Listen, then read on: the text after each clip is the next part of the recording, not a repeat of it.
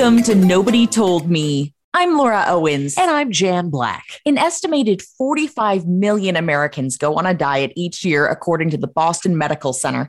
But many of those diets aren't successful. That's why we're excited to talk with our guest on this episode, clinical psychologist Dr. Gary Foster. Dr. Foster is an obesity researcher and behavior change expert. He's the chief scientific officer at Weight Watchers and the best-selling author of The Shift: 7 Powerful Mindset Changes for Lasting Weight Loss. Dr. Foster, thank you so much for joining us. My pleasure. Glad to be with you. Why did you decide to write this book? Well, I've been helping people on their weight loss journeys for nearly 30 years and done so in a variety of different contexts, individual, small groups, large groups, and then for the last 10 years or so at Weight Watchers. And what had occurred to me, honestly, slowly over time, was that the people who were the most successful, surprisingly, weren't people who ate exactly according to plan or lost weight every week or never missed their gym workout. The people who were most successful in the long term were people who had changed their mindset, the way they thought about themselves and the way they thought about the journey. So that was the principal reason for writing it. And also I felt that, after all these years, who needs another diet book? Who needs, eat this, don't eat that? Certainly eating is important, but what's in your head is just as important than what's on your plate. What are the most unhelpful thoughts that you hear about weight loss, and how can we reframe them? There's so many, unfortunately. There's a lot of misinformation out there. I think one that comes to mind is that big goals, these big, hairy, audacious goals are really critical. And while long-term goals, like I want to run a 5K or I want to run a half marathon or I want to lose 50 pounds are, motivating to some degree, and they set a North Star. What's really most successful is to break that long-term goal into many short mini goals. And the reason for that is if you set a long-term goal in terms of changing your eating or your activity or your weight, and that's the only thing, you won't get any sense of satisfaction or reinforcement or joy or pride until you've hit that long-term goal. And that could take months or years, where instead, if you say, what I'm going to do today is instead of having potato chips at 3:00, I'm going to have a banana. At 3:01, when you've done that, you've built a success. It's a thing to celebrate. And that's what gives fuel for the journey. So one thing that's really important is don't get bogged down in those big, it has to be this audacious goal. Think about, what do you want to do today? What's one small thing you can change? I think another thing that bogs people down is the way they think around success, and that there's a characteristic thinking style called all or none or light bulb thinking that really gets in the way for people. So they misinterpret normal events like having a setback, being a human being and not being perfect. And they misinterpret that as the thoughts that they typically say are, I've blown it. I'm right back where I started.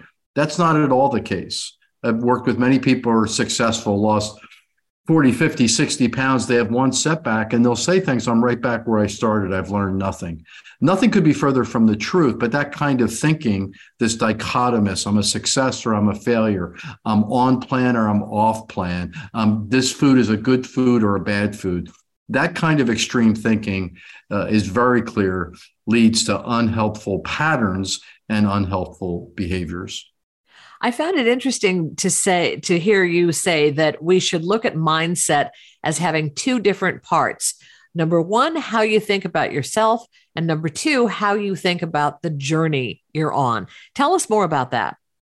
Yeah, I think the latter, about how you think about the journey, may be more common and accessible to folks, but maybe not. It's really how you think about setting goals in the journey to the degree to which they're realistic or unrealistic. Some of the things we were just talking about small goals, big goals. But a big one has to do with how you deal with setbacks. And that's an inevitable part of the journey. It's not a matter if I have a setback. Everyone has setbacks. And not just when it comes to weight, when it comes to relationships, when it comes to work performance, when it comes to parenting behavior. No one's perfect. We all have off days or days in which things don't go as we planned. So thinking about the journey has to do largely with how you might approach setbacks. So that would be things like, okay, first, I'm going to expect setbacks, and then I'm going to recover from them quickly. And I'm not going to overcompensate. I'm not going to, because I ate more than I intended last night, I'm not going to starve myself till noon the next day. I'm just going to go back to what I was doing. And then finally, I'm going to learn from those setbacks. So that's one sort of deeper dive into how you think about the journey. I think the thing that in the context of weight loss, which is often engaged in by people, many of whom have carried weight for some years, the discrimination for people who have overweight and obesity is quite significant. And unfortunately, and our own research has shown this, many people internalize these mistaken beliefs that your weight is your worth, that you can't be liked or loved. A lot of societal nonsense. This has been disproportionately, the burden has been disproportionately shared by women, affects how people with overweight and obesity view themselves. So that's a lengthy preamble into saying how you think about yourself in this journey is so critical.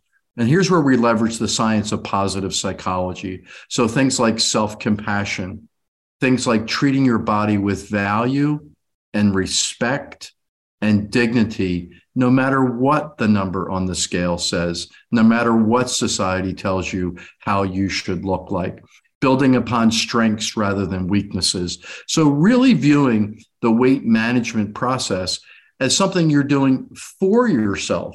It's actually a gift to yourself to treat your body with reverence and respect and attend to how you eat and how you move and how you think, rather than going to dieter's prison because you've, quote, done something wrong. So that last piece about how you think about yourself is so important in a group who's been so significantly discriminated.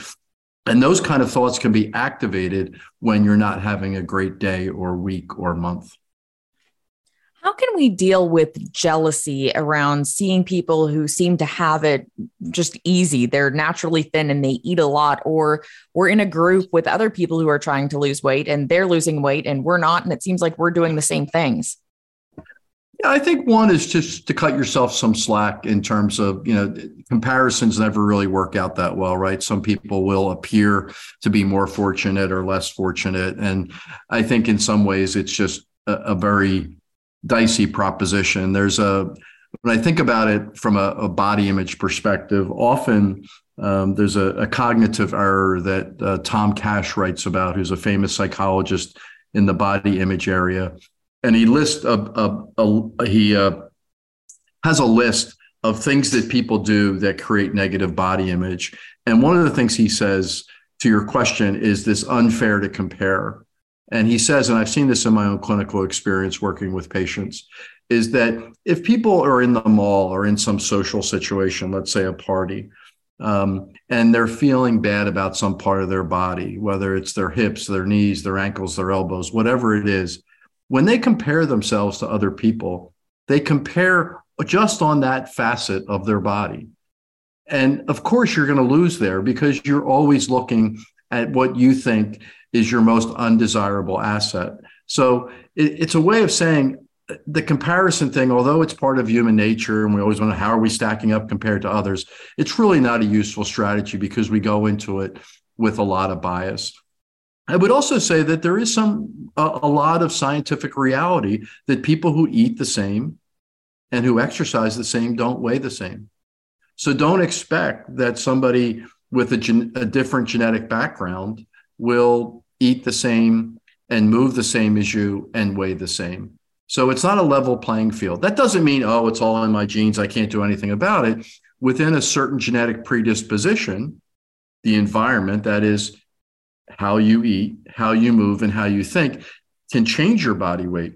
But it's not like, people can magically all get to the same number, whatever that magic number is, if it's 150, 180, 130, just by sheer eating and activity. It's not a level playing field. One of the things you encourage people to do is to build helpful thinking styles. And I'm wondering, how can we identify unhelpful thinking styles that we might have? Can you give us some examples?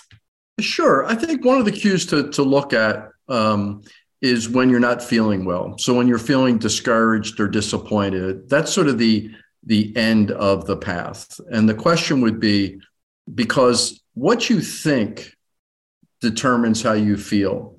So if you're feeling disappointed, you're feeling discouraged, you're feeling hopeless, go just back a little bit and ask yourself, what are you saying to yourself? You're likely saying things like, I've blown it. Here I go again. I'll never be able to do this. Other people have it easier. And really to look at what the technique we talk in the book a lot about is called a reality check.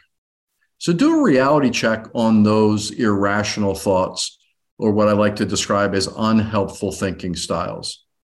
And to say, is it really true that you've blown it, that you're right back where you started? Probably not. And there's two ways to do a reality check. One is to say, if the same exact thing happened to a friend and they gave this example to me, for example, that I had a really good week, I ate on plan, I felt I was doing healthy stuff, I was moving, and I got on the scale when it went up 2 pounds. Would you say to your friend, you've blown it? Would you say give up? Or would you say the scale's not a great measure and you're making lots of nice changes? And importantly, a good friend doesn't sugarcoat things. They say things that are realistic and factual, but still with a great degree of compassion. So that's one way to do a reality check. So identify these thoughts, and you can do that by, when you're not feeling so great, ask yourself what you're thinking. One is to think about it. Okay, can I readjust my thinking here based on what I might say to someone else, particularly a friend? The other is to take a more adversarial approach, like a lawyer might in a courtroom, and to say things to you, to your thoughts, to say, what's the evidence to support that? What is the evidence that I've blown it? Have I really blown it? What's the evidence that I'm right back where I started? What's the evidence that I'll never be able to do that? And that kind of interrogation, self-interrogation for some, can break people out of this pattern. We've all heard that it takes 21 days to form a habit. And you've got people who think to themselves, okay, if I can only eat healthy for 21 days or exercise for 21 days, then it'll all be easy. Then it'll all be automatic. So I thought it was really interesting that you write that that's just a myth. And in reality, there's actually no set amount of time that it can take for us to change these eating and wellness habits. So for people who hear that and feel discouraged, what would you tell them to encourage them to keep going, even if it's taking longer? And would you tell them that their behavior will ever actually feel like a habit, or will it always be something that they need to think about? Yeah, I think it's a really good point. And I'm glad you're debunking this idea that it's 21 days. It's just not. And some it will be sooner than that. For many, it will be much later. So the reason, let me spend a second on why that is. The reason is because behaviors are determined by a couple of things. One is the strength of the cue or the trigger that gets you to do the behavior. And then the other is the power and the immediacy of the reinforcement. So when you think about brushing your teeth at night, it's an ingrained habit. Nobody says, should I brush my teeth before I go to bed? It's part of a bedtime routine. And if you disrupt that routine, the likelihood that you brush your teeth, because it's a habit, will probably persist, but it'll be disrupted. So as much as you get, whether it comes to eating, activity, toothbrushing, getting to work on time, showing up on time, those are all habits. And it's really getting them into this pattern or a routine that takes away the thinking. It's not should I or shouldn't I. It just sets up your environment in a way in which it happens. And depending how complex that behavior is and the strength of those cues and reinforcements, it could take shorter or longer. I don't see that as discouraging. What it says is, in fact, you can engineer your environment. You can set up some triggers that will make that behavior easier to become automatic. And the good news is that the longer you do it, the easier it becomes. We have a success registry of nearly 20,000 Weight Watchers members who have been enrolled in our program for various degrees of time, but we followed them over time, and they've maintained over a 50-pound weight loss now for over 3 years. And one of the things that they report is that it, in fact, does indeed become easier.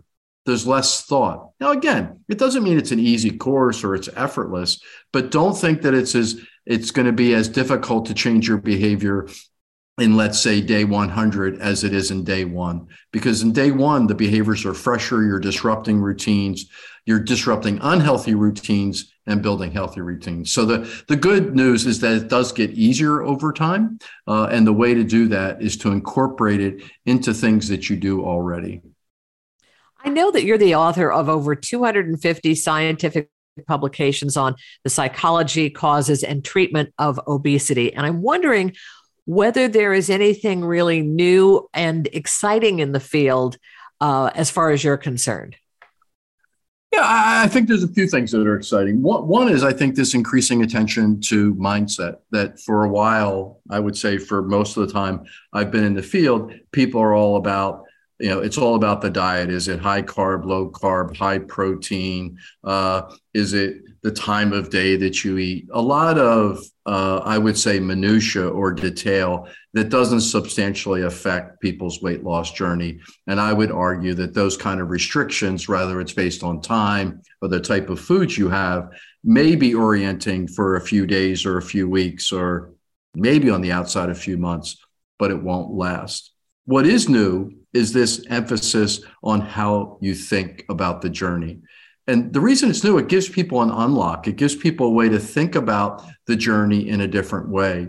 And I can't stress how important this notion is. If you view dieting as making up for past sins or transgressions, or as I said earlier, going to dieter's prison to make up for some debt or wrongdoing you think that you've done, that by definition is a journey that will be painful, depriving, and short-lived.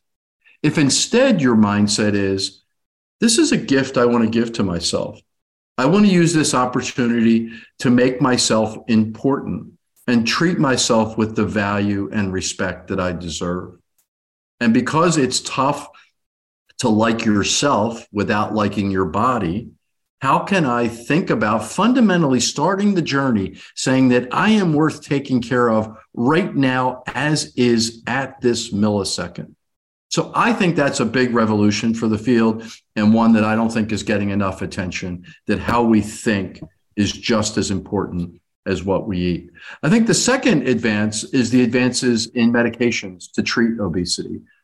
There have been medications, as long back 1959 approved by the FDA, but recently there's a class of medications that are getting quite significant weight loss, 15% or so. And then another medication that's not yet approved, but likely will be, that's getting nearly 20% weight loss. And so that's a really exciting advance. And it addresses what we said earlier around the biology of body weight regulation.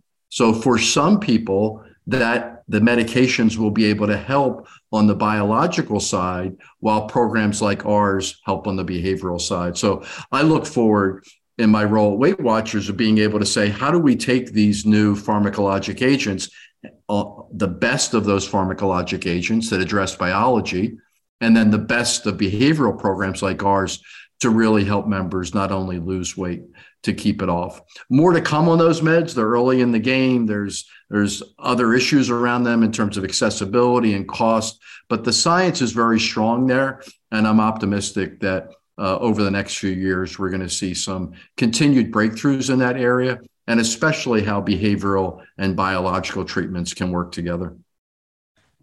What techniques do you have for enlisting support and having it be effective? I know Weight Watchers is obviously a big one, but I think there are some people maybe in my generation that aren't really as familiar with it as those in my mom's generation. Yeah, I think one of the powerful things about Weight Watchers is our sense of community. We were founded nearly 60 years ago by Jean Nidetch, who was a trailblazing female entrepreneur of her time, and a remarkable story that we don't have the time to get into here. But she basically, in short, used a science-based diet from the New York City Department of Health, had the fundamental realization that it's easier to do this journey with others than herself. She started with close family and friends, and it expanded to an international program that Weight Watchers is today. What we've done, we certainly kept that face-to-face, in-person community through a variety of different locations throughout the U.S. and the globe. But we've also modernized things so that that community is accessible through digital methods. So whether it's virtual workshops, whether it's we have a members only called a Connect community, where there's lots of different affinity groups, people who are postpartum moms, people who live in a certain area, people who are stress eaters, people with certain medical conditions, just to get this sense of community. And it's very motivating to go on there on a daily basis and just to see how much people are helping each other. They do the very thing we talked about earlier in our conversation around how do you correct these irrational or unhelpful thoughts. And the power of community is palpable, and it really makes a big difference. So I think it's a distinguishing feature of what we do. And it's also a really central tenet to how to have a successful weight loss journey. If you want to take it to a more individual level, I think there are a couple key things that for people in your very near environment, people you live with particularly, there are a couple steps that can be helpful to get social support. One is to clearly define what you need to be successful.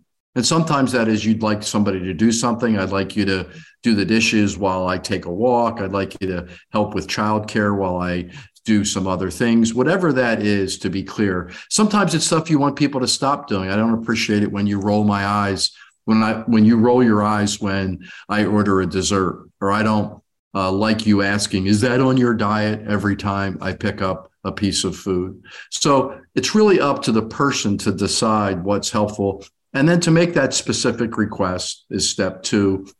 I'd appreciate it on these days, these times that you do these things or stop doing these things. And finally, to give feedback, not thanks for being supportive or you're not being supportive, but thanks for not making comments about my eating. It really helps me stay on plan, as an example. Or alternatively, if it's not happening, to give that specific feedback as well. So to your point, can't understate the importance of community, whether you're getting it in large numbers, like in programs like ours, or whether you're getting it at a very near-term point of view in your own family and friends with whom you live.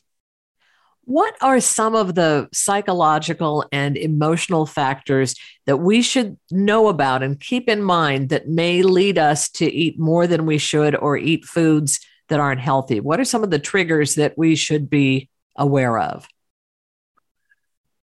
Yeah, I think the term psychological is pretty broad. And I want to be clear that, being overweight, having overweight or obesity is not a psychological condition. And there's good data studies that I've done and other people have done that have shown that people with obesity aren't psychologically disturbed. There are certainly people at extreme weights who have suffered a lot of discrimination, have some mood disorders, but it's not part of the condition per se. To your point, there are environmental factors that can trigger people to overeat. I would say a common one that we see a lot and is supported in the scientific literature is stress. There's so much stress in our lives. COVID is a great example. There was a significant amount of weight gain during COVID. And we saw in the short term that actually affected our program. It only lasted 4 or 5 weeks back in that March, April time. And then, our program retained its efficacy. But it goes to this issue of routine. And once your routine is disrupted, it's going to make it more difficult to maintain healthy habits. Stress also causes us to think in irrational ways at times, or automatic way, like I deserve a break. I've had a rough day, so I'm going to have a second glass of wine instead of just one, or I'm going to have one glass of wine instead of none, or I'm going to have dessert with this mistaken notion that somehow a way to treat yourself well. So stress is certainly one. And I think that the other thing that's very controllable, and stress may or may not be controllable depending on the situation, is your own environment. So how the foods where you eat, where you work, especially with so many people working from home now and working remotely, look around where you're working, look around where you're walking throughout the day in your house. How many food cues do you see? Is food away in a cabinet? Is candy out on a counter? Cookies, crackers, whatever. So this is in the spirit of, any food is on the menu. But if you're bumping into food on a regular basis, those kind of sights and smell of food can certainly be a trigger to eat more than you planned. Dr. Foster, at the end of each show, we always ask our guests, what is your nobody told me lesson? So what did nobody tell you about why mindset is so key to weight loss? And you've written a whole book about this, but something that you didn't know before you researched the book and you want to pass on to our listeners. I think the most surprising thing to me over the years and the reason for writing the book, and I wish somebody had told me this 30 years ago, and I didn't discover it maybe, 10 years ago, is that what's in your head is just as important as what's in your plate when it comes to long-term success. That people who are the most successful on the weight journey are not those who tracked everything they ate or lost weight every week or nailed every workout. It's the people who thought differently, who changed the way they think about themselves and about the journey. And Doctor, how can people connect with you on social media and the internet and find out more about your work? Twitter at Dr. Gary Foster is a great way to connect, as well as our social media, various social media outlets at Weight Watchers, so www.com, and you can follow us on WW on Instagram, Twitter, TikTok. Well, Doctor, we really thank you for joining us. We could go for hours on this topic. I mean, Laura and I both have dozens more questions that we wanted to ask you, not enough time. But we really appreciate your joining us. It was great spending time with both of you. Thanks a lot. Again, our thanks to Dr. Gary Foster, whose new book is called The Shift: 7 Powerful Mindset Changes for Lasting Weight Loss. I'm Jan Black. And I'm Laura Owens. You're listening to Nobody Told Me. Thank you so much for joining us.